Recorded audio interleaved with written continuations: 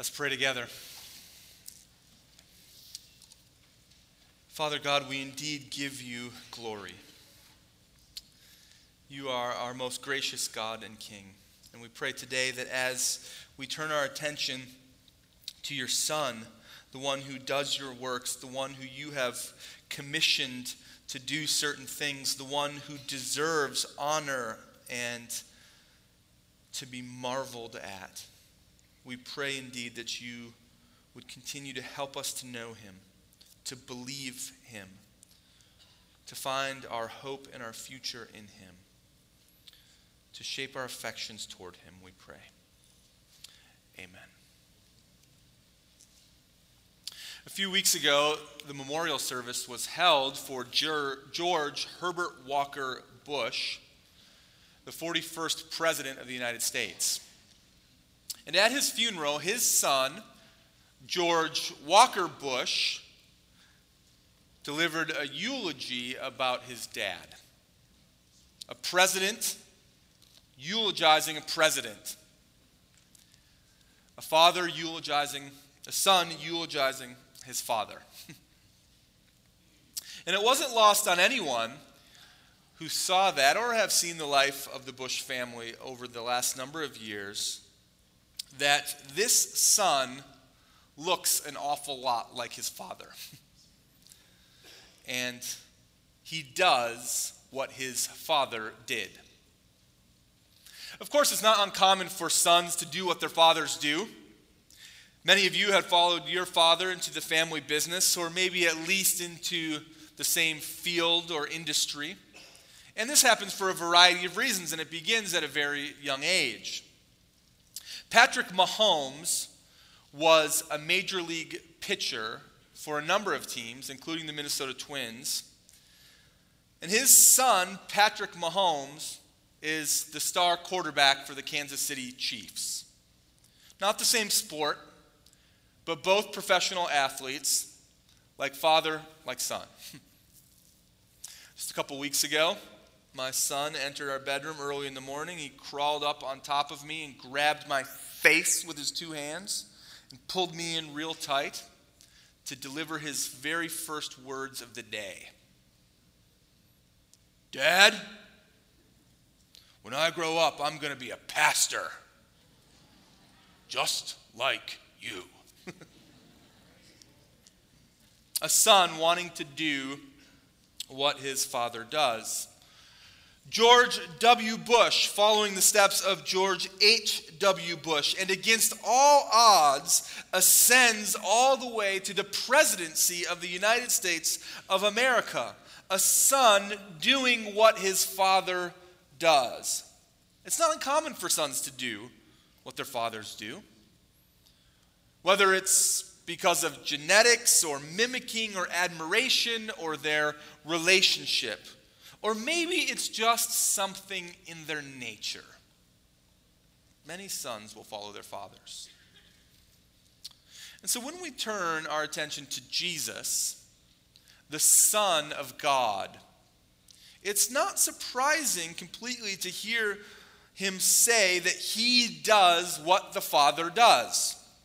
Of course, there are some similarities with this earthly comparison between fathers and sons. And of course, there are some vast differences in that relationship of father and son compared to our earthly relationships. But what we see is that Jesus does what the Father does because of their relationship, because of the mirroring that happens, and because their essence is of the same nature. And this is what he shows us in John chapter 5. So I want to ask you to turn your Bible with me to John chapter 5. And this morning we pick up in the story of Jesus revealing himself starting in verse 18. You might remember last week that we talked about how Jesus healed a lame man at the pool of Bethesda. He did so on the Sabbath. The Pharisees challenged the man for carrying his mat on the Sabbath and for Jesus for healing on the Sabbath. And the end of that section, Jesus answers these Pharisees who are really questioning, who is this guy and what is he doing? Verse 17 says, Jesus answered them, "My Father is working until now, and I am working. Starting at verse 18. This was why the Jews were seeking all the more to kill him. Because not only was he breaking the Sabbath, but he was even calling God his own Father, making himself equal to God. So Jesus said to them, "Truly, truly, I say to you, the Son can do nothing of his own accord, but only what he sees the Father doing. For whatever the Father does, the Son does likewise. For the Father loves the Son and shows him all that he himself is doing. And greater works than these he will show him, so that you may marvel. For as the Father raises the dead and gives them life, so also the Son gives life to whom he will. The Father judges no one, but has given all judgments to the Son, that all may honor the Son, just as they honor the Father. Whoever does not honor the Son does not honor the Father who sent him. Truly, truly, I say to you, whoever hears my word and believes him who sent me has eternal life. He does not come into judgment, but has passed from death to life. Truly, truly, I say to you, an hour is coming and is now here, when the dead will hear the voice of the Son of God, and those who hear will live. For as the Father has life in himself, so he has granted the Son also to have life in himself. And he has given him authority to execute judgment, because he is the Son of Man. Do not marvel at this, for an hour is coming when all who are in the tombs will hear his voice and come out. Those who have done good to the resurrection of life, and those who have done evil to the resurrection of judgment. Throughout the Gospel of John, Jesus has been revealing who he is. And as he has encountered many people, they are asking the question, who is this guy? As he speaks authoritatively, as he heals people, as he sees through the layers of the human psyche into the depths of the very soul, he is revealing himself to be God. And some people are catching on, including the religious leaders of the day. And as a result, they were trying to kill him. It says in verse 18, we read it just a moment ago, that Jesus was even calling God his own Father, making himself equal with God. They were hearing what he was saying, and they did not like it. And in fact, coming off this healing at the pool of Bethesda, Jesus describes for them a little bit more why and how this relationship between the Father and the Son works. And he says that the great works of the Son follow the great works of the Father. Look with me at verse 19. In the beginning of 20, Jesus said to them, "Truly I say to you that the Son can do nothing of his own accord, but only what he sees his Father doing. For whatever the Father does, that the Son does likewise.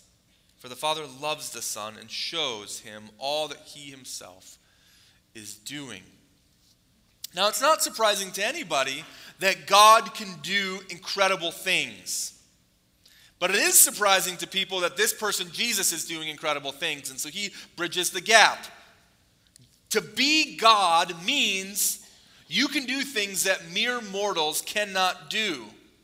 The physical laws of nature don't apply to God. The boundaries of time aren't boundaries of God. The limits that we have in our perception of the spiritual realm and or the physical realm, those aren't limitations for God. And so as Jesus comes, we see the state of the world expressed in John chapter 1, verse 18. It says, "No one has ever seen God." the only God who is at the Father's side, he has made him known. No one has seen God, but God the Son, who's at his side, is making him known. So we see that Jesus comes and he performs miracle after miracle as he turns water into wine, as he heals the lame man at Bethesda and many others. We see that he has insight into the spiritual dynamics of people as he rebukes the Pharisees and challenges Nicodemus and pursues the woman at the well. We see that many are beginning to believe and to recognize that he is God, as a whole village at Sychar come to proclaim that he is the Savior of the world. How could Jesus do all of these things? Because he does what the Father does. The Father shows him everything he is doing, and he too engages in the work. Can you imagine the interaction between the Father and the Son? As the Father continually reveals everything that he is doing all at the same time. That one little phrase is enough for your imagination to run wild. What must it be like in this Father-Son relationship? This is what some people call functional subordination of Jesus, the Son, to the Father. They are co-equal in their eternality, in their value, in their holiness, and so much more. But they have different roles from each other, and they perform those roles, Father and Son, in this harmonious internal structure of unity and authority that functions in love. And so it says, God the Father, out of his eternal love for the Son, displays his power to him that he might do the same works himself. The Father initiates and sends and commands and commissions and grants. The Son responds and obeys and performs his Father's will. And as we'll see in a moment, even has a unique authority that the Father has given him. This relationship of Father to Son and how Jesus and the Father function together has a number of implications, but two come to mind immediately. The first is that this is how Jesus makes the Father known throughout his life. No one has ever seen God, but the only God who is at his side makes him known. How? Through his obedience to the Father and the unity in doing the works of the Father, show people who the Father is. If you want to know what God is like, look to Jesus. And in fact, Jesus tells those who question this relationship of Father to Son, whoever does not honor the Son does not honor the Father. That's one implication. Secondly, we understand that knowing the fact that God is revealing himself to the world when he didn't have to, and that God's revelation to the world is one of the greatest blessings that humanity can experience. God didn't have to reveal himself to us, yet he chose to do so anyway. And in doing so, we are tremendously blessed. And even though his love for us in doing so is profound in its nature, this relationship between the Father and the Son shows us that his revelation does not chiefly depend on his love for us. God's self-revealing to the world chiefly depends on his love for his Son. and for the Son's love for the Father. Why is that important? It's important because we so often are tempted to think that we are the center of the universe and that God owes us something. And if he doesn't give us what we perceive to owe us, then maybe he doesn't truly love us. God, fix my situation. God, meet my standards. God, give me the desires of my life. But here's the core reality. You aren't at the center of God's universe. God is at the center of God's universe. He values what is most valuable, namely himself. And we see in this perfectly expressed love between the members of the Trinity that happens for all of eternity. And what's so amazing then is that even though that we aren't at the center of God's universe, that he chooses to love us anyway. And this makes his love all the more profound. And it's what we celebrate at Christmas. The incarnation of Jesus, God with us, Emmanuel. And that is rooted chiefly in the love between the Father and the Son, and it's applied to you. And so Jesus is showing the works of his Father. But then he indicates that greater works are coming. Look at it with me at verses 20 through 24. He says that the Father loves the Son and shows him all that he's doing, and greater works than these will he show him, so that you may marvel. For as the Father raises the dead and gives them life, so also the Son gives life to whom he will. The Father judges no one, but has given all judgments to the Son, that all may honor the Son just as they honor the Father. Whoever does not honor the Son does not honor the Father who sent him. Truly, truly, I say to you, whoever hears my word and believes him who sent me has eternal life. He does not come into judgment, but has passed from death to life. So what are the greater things? What is greater than changing the material substance of water to wine?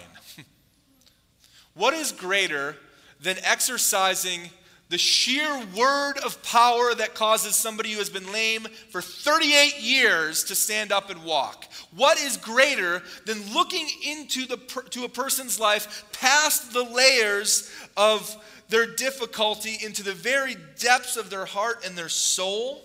What is greater than that? Raising people to life and judgment. There are two greater things that Jesus talks about here, and they are given so that you may marvel at him. First, he talks about raising to life, and here's a couple of observations. Verse 21, the Son gives life to whom he will. And by life here, we are talking in both realms of spiritual life and physical resurrection, which we'll talk about in a minute. He does this just like the Father does. Verse 24, whoever hears and believes has eternal life. And verse 29, those who've done good will attain the resurrection of life. So there's a sense in which hearing and believing in the words of the Son leads to this life. That life is displayed in the doing of good, which happens or is recognized fully at the resurrection. I want to stop for a minute and camp on the second of those observations because it's very important to understand. And if you get it, I think it will shift the way you think about what's happening to you even right now. Jesus says in verse 24 that upon hearing and believing, the person has or possesses eternal life. Present tense, You have it right now.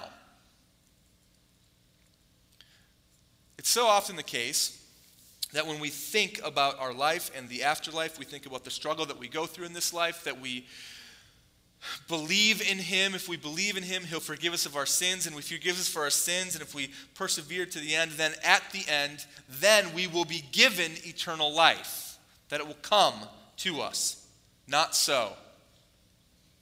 Eternal life has already begun for the believer in the Lord Jesus. Salvation and its benefits transfer from the future into the present based simply on the life-giving power of Jesus. The wrath of God will not be applied to you. The fear of physical death is supplanted. The penalty for your sins is removed immediately, forever. And the benefits of God are applied to you right now upon belief. Now think about that for a moment. Because so many of us thought that eternal life was something that was coming.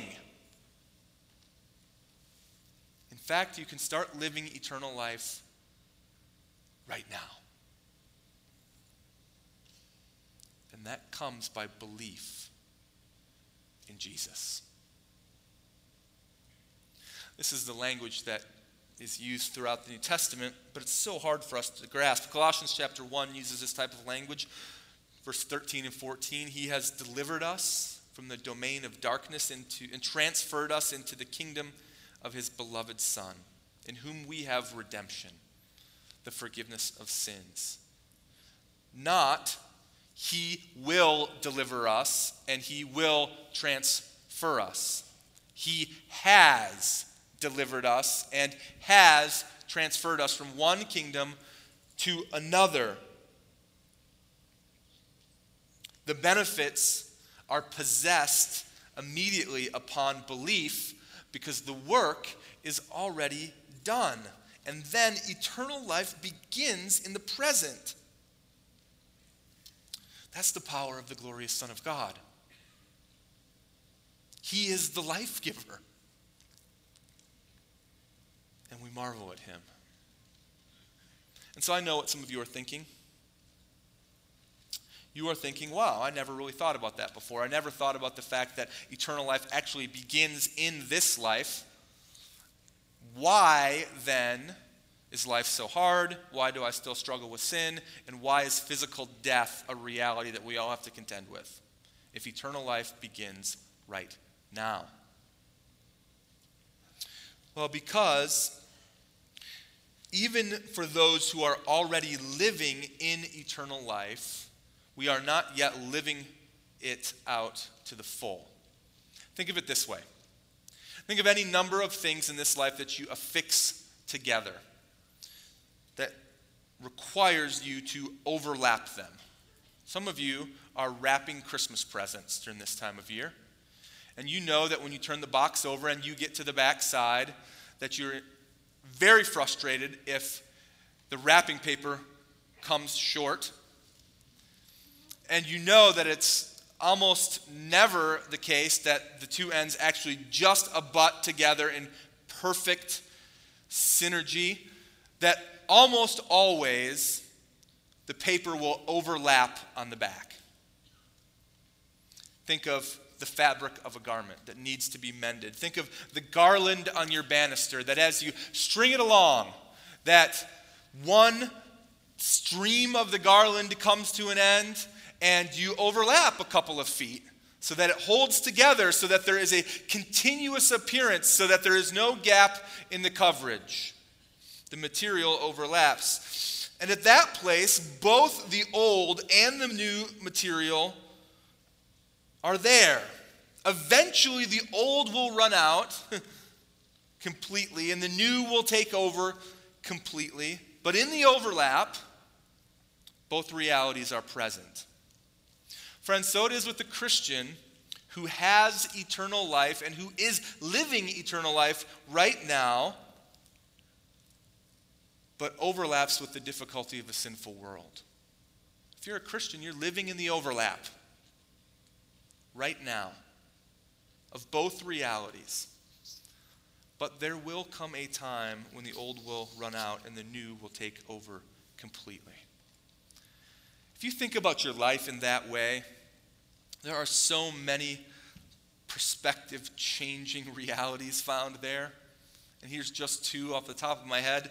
Number one, if you think of your life as living out eternal life right now, number one, you have a profound confidence in God. That no matter what is happening before you, physically or spiritually, that this eternal life is something that is truly eternal. That He will not revoke His hand upon you or leave you by the wayside. And secondly, it gives you great hope. It gives you hope that, again, no matter what happens in the day, that there is a day when more complete and full and glorious eternal life, the greatest expression of the taste that you have right now, will come to pass. And it causes us to marvel at the Lord Jesus. That is a great, great thing. The second greater thing that Jesus mentions here is judgment. We don't think about that often as a great thing, but when you see it for what it truly is, it will cause you to marvel. Verses 21 and 22 give this unequal parallelism. Both the Father and the Son give life, but the Father deems it that the Son should exercise judgment. He's the only one to do so. Verse 25 and on indicates that this happens after He raises the dead with His voice, and He appoints some people to life and others to condemnation. So that same voice that calls creation into being is the one who speaks His words to us and penetrates our hearts. Just by the words of Jesus, He displays the most incredible love or the most piercing insight into our thoughts, into our motives, into our actions. And by believing in His word, the words that come out of His mouth and that are written on the page before us, men and women and boys and girls for centuries across the globe in different countries and different cultures have yielded their hearts and received grace upon grace. His word is powerful. Powerful enough to call the dead people of centuries of existence from their graves to a day of judgment. Every one of us will be there. And there are three reasons listed here that Jesus will exercise judgment. There are many more reasons beyond this. The chief one, namely, that He'll be upholding God's holiness and purity forever. But the three reasons listed here, verse 23, so that all may honor Him like they honor the Father. The second reason in verse 26 is that He has life in Himself, just like the Father has life in Himself. That Jesus, this means that He is self-existent. He's eternal in His ways. No one gave Him life. He's always had life. And as one who's always had life, He has the authority to exercise the giving of life and the rendering of judgment.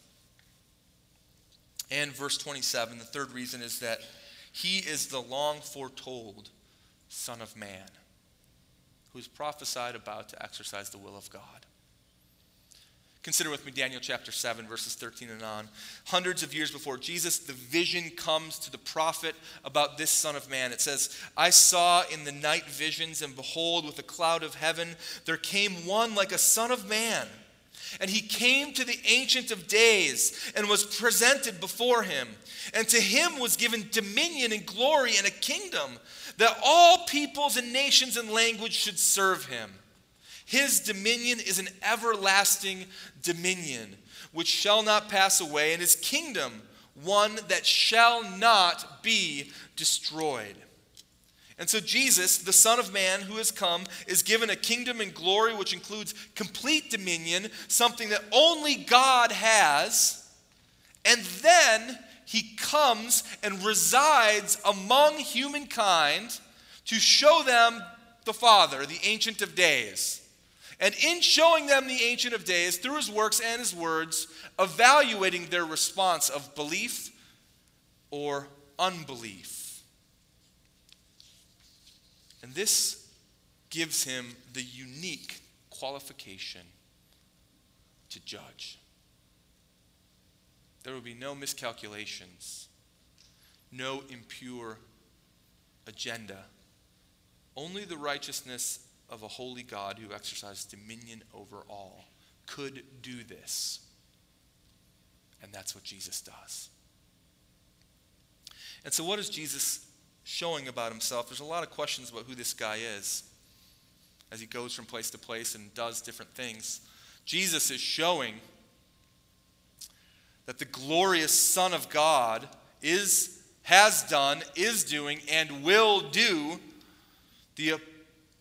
all that the Father has appointed him in the giving of life and the judgment of condemnation, because he is God. He's God. Who can do the things that he has done? Who can do the things that God is appointing him to do? Only God.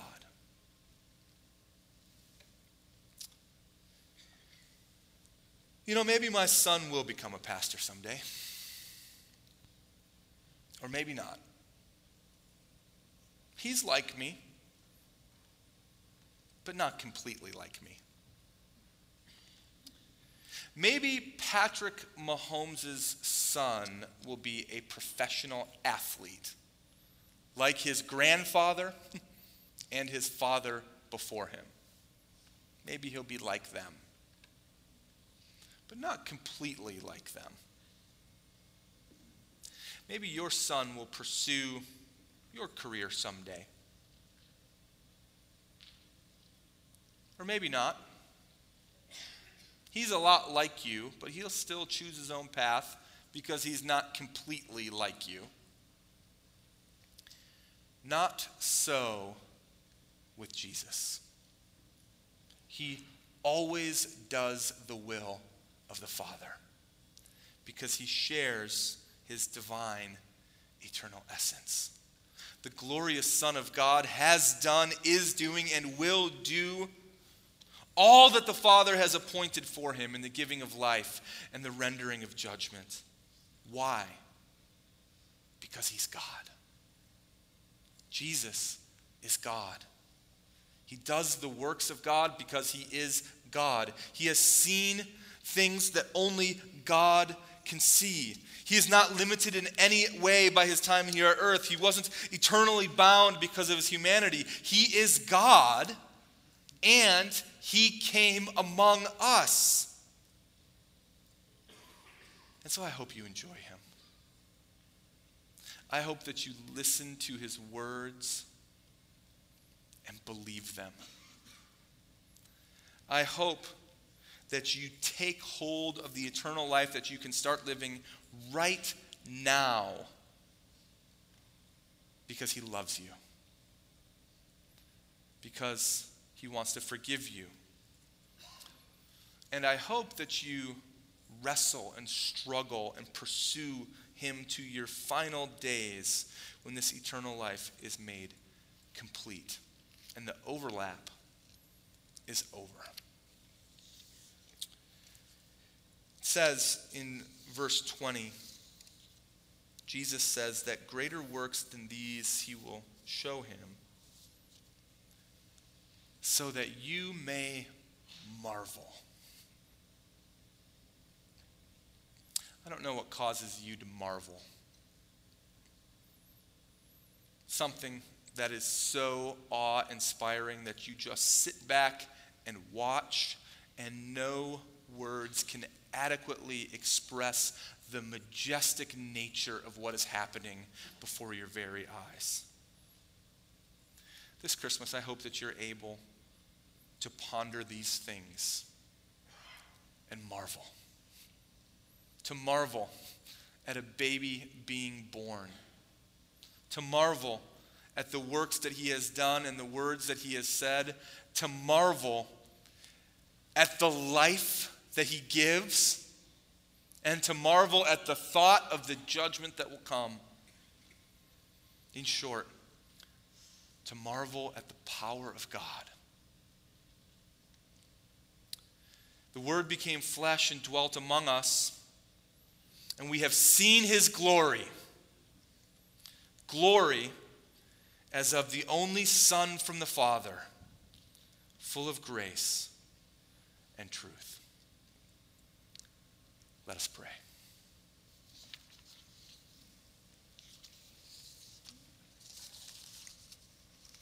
Father, we want to marvel at your Son,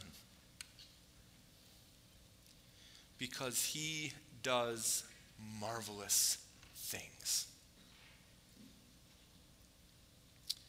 Peel back the layers of our pride, of our jadedness, of our apathy, to see him afresh as God with us.